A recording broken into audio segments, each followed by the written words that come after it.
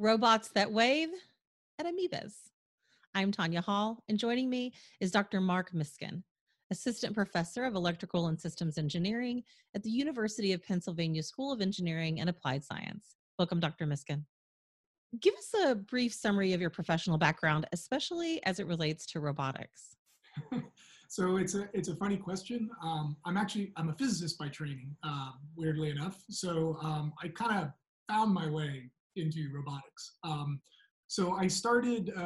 I'm entirely a physicist. My undergraduate degree was in physics. My PhD was in physics, and my postdoc was actually also in physics. And it was an interesting career path. So I tell undergrads this all the time when they come here. I actually started doing dark matter when I was a sophomore.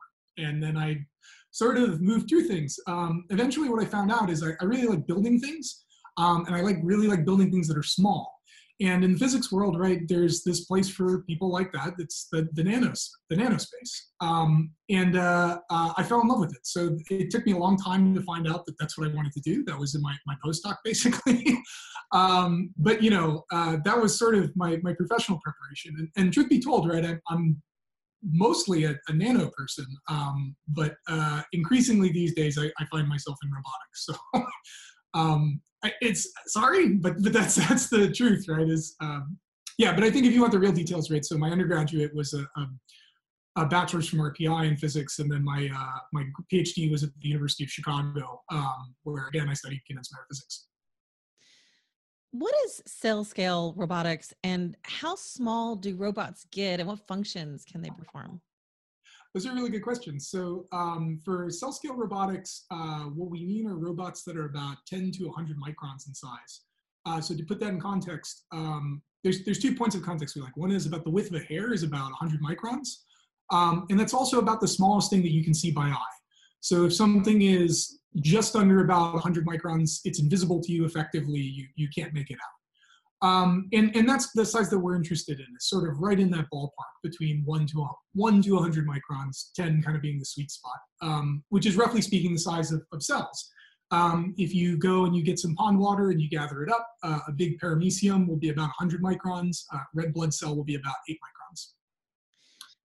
How are these robots made? So we get asked this question a lot, right? It's one of the, it's probably the best question, right? It's the thing I love the most about my job is actually building this stuff. The answer is, we have built over the last 50 years of miniaturizing microelectronics, one of the most powerful and impressive technologies for making tiny stuff ever. And essentially what my group does is we hijack that technology that we developed for the microelectronics industry.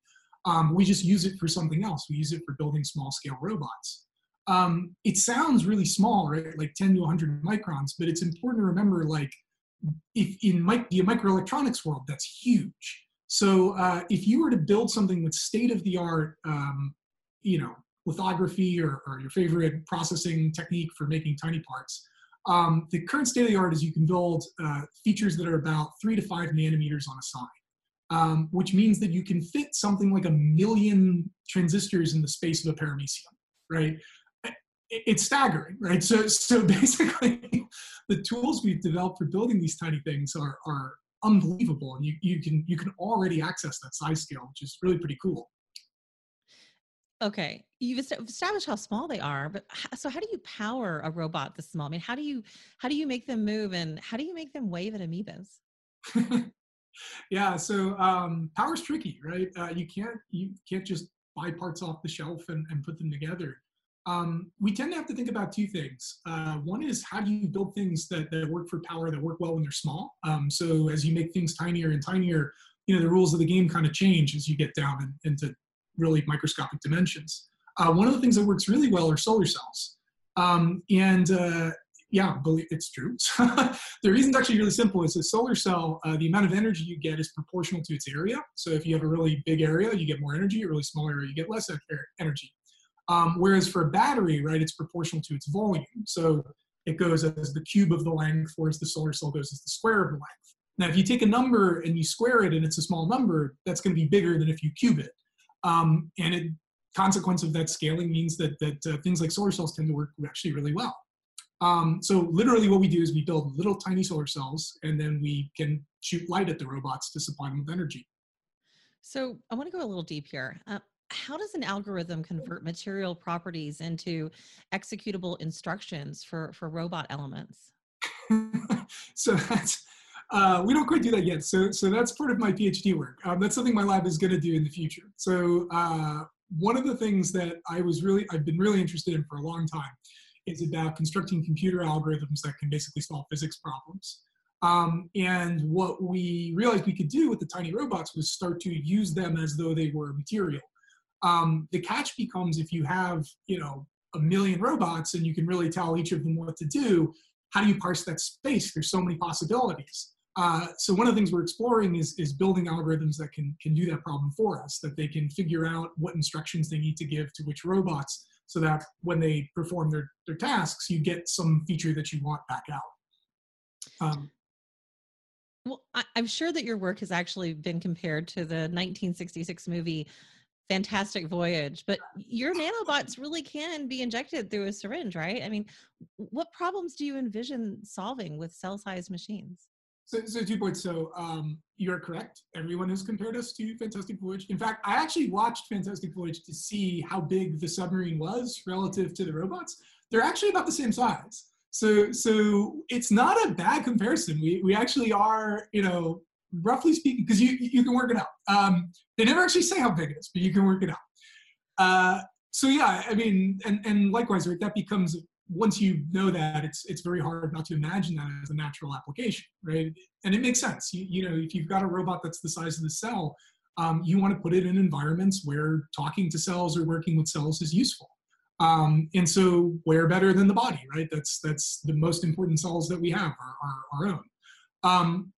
One of the vision applications has been things where it really matters that which cell you're talking to or what you're doing, right? So a really powerful aspect of having these tiny machines is that you can really start to interact with biology on its own terms. We think really useful applications there are going to be interfacing with things in like the peripheral nervous system or the central nervous system. If you think about, say, like a nerve that's connecting your brain to your hands, that genuinely is one cell. It's a meter long, but it's 10 microns in diameter. And if that gets injured, right, you desperately want something that's able to take, say, that signal and relay it to the other part of your finger. That means you need things that can go into little tiny environments, connect to specific parts, communicate data back and forth. And that's something we're actually exploring are areas like that for an application of robotics. How do you get them out once they've been injected? It depends on the application. So for the things we're kind of looking at now, we don't want to. So we view it as kind of like a pacemaker, where you're really trying to do something long term that the robot is going to stay in there, basically indefinitely. For other tasks where we don't want to do that, we've been looking into like surgical strategies for removal. So you basically would have something where you can kind of collect the robots to a place and then take them back out. We've also, there's other groups that study this too, and one of the other big trends is making things biodegradable. So literally building the robot so that it performs a task and then just disintegrates without any harm to the body. So what's the next big breakthrough you anticipate happening? Sure. So we have a 5-year plan. So the big thing that we really want to do in the next, let's say, 5 years is really incorporating high-level electronics into our robots. So the stuff we build now, we have very simple pieces of electronics in them. We have mechanisms for sending them power through these tiny solar cells. We have really basic control circuits on it. But what we really want is programmability. We want things, and that's kind of one of the distinguishing features of like robots, like really powerful robots, right? It's a system where you can send it information and it stores that information and then carries out the task that you've asked it to do. So that's one of our major breakthroughs that I think is on the near horizon, that right now where we're at is we have circuits playing nice with machines at the size scale. What we really want to go is from circuits to computers. So things where you give it instructions and then it executes a program and off it goes doing that task. Dr. Mark, what's that? No one knows how to do that yet. Well, thanks for working on it. Dr. Mark Miskin, Assistant Professor of Electrical and Systems Engineering at the University of Pennsylvania School of Engineering and Applied Science. If somebody wants to connect with you, Mark, maybe they want to find out more about this work, how can they do that? They're welcome to visit our website, where we always post our most recent publications, videos, and also contact information for both me and my graduate students. All right. Thanks again. And find more of my interviews right here or go to tanyahall.net. Thanks for watching.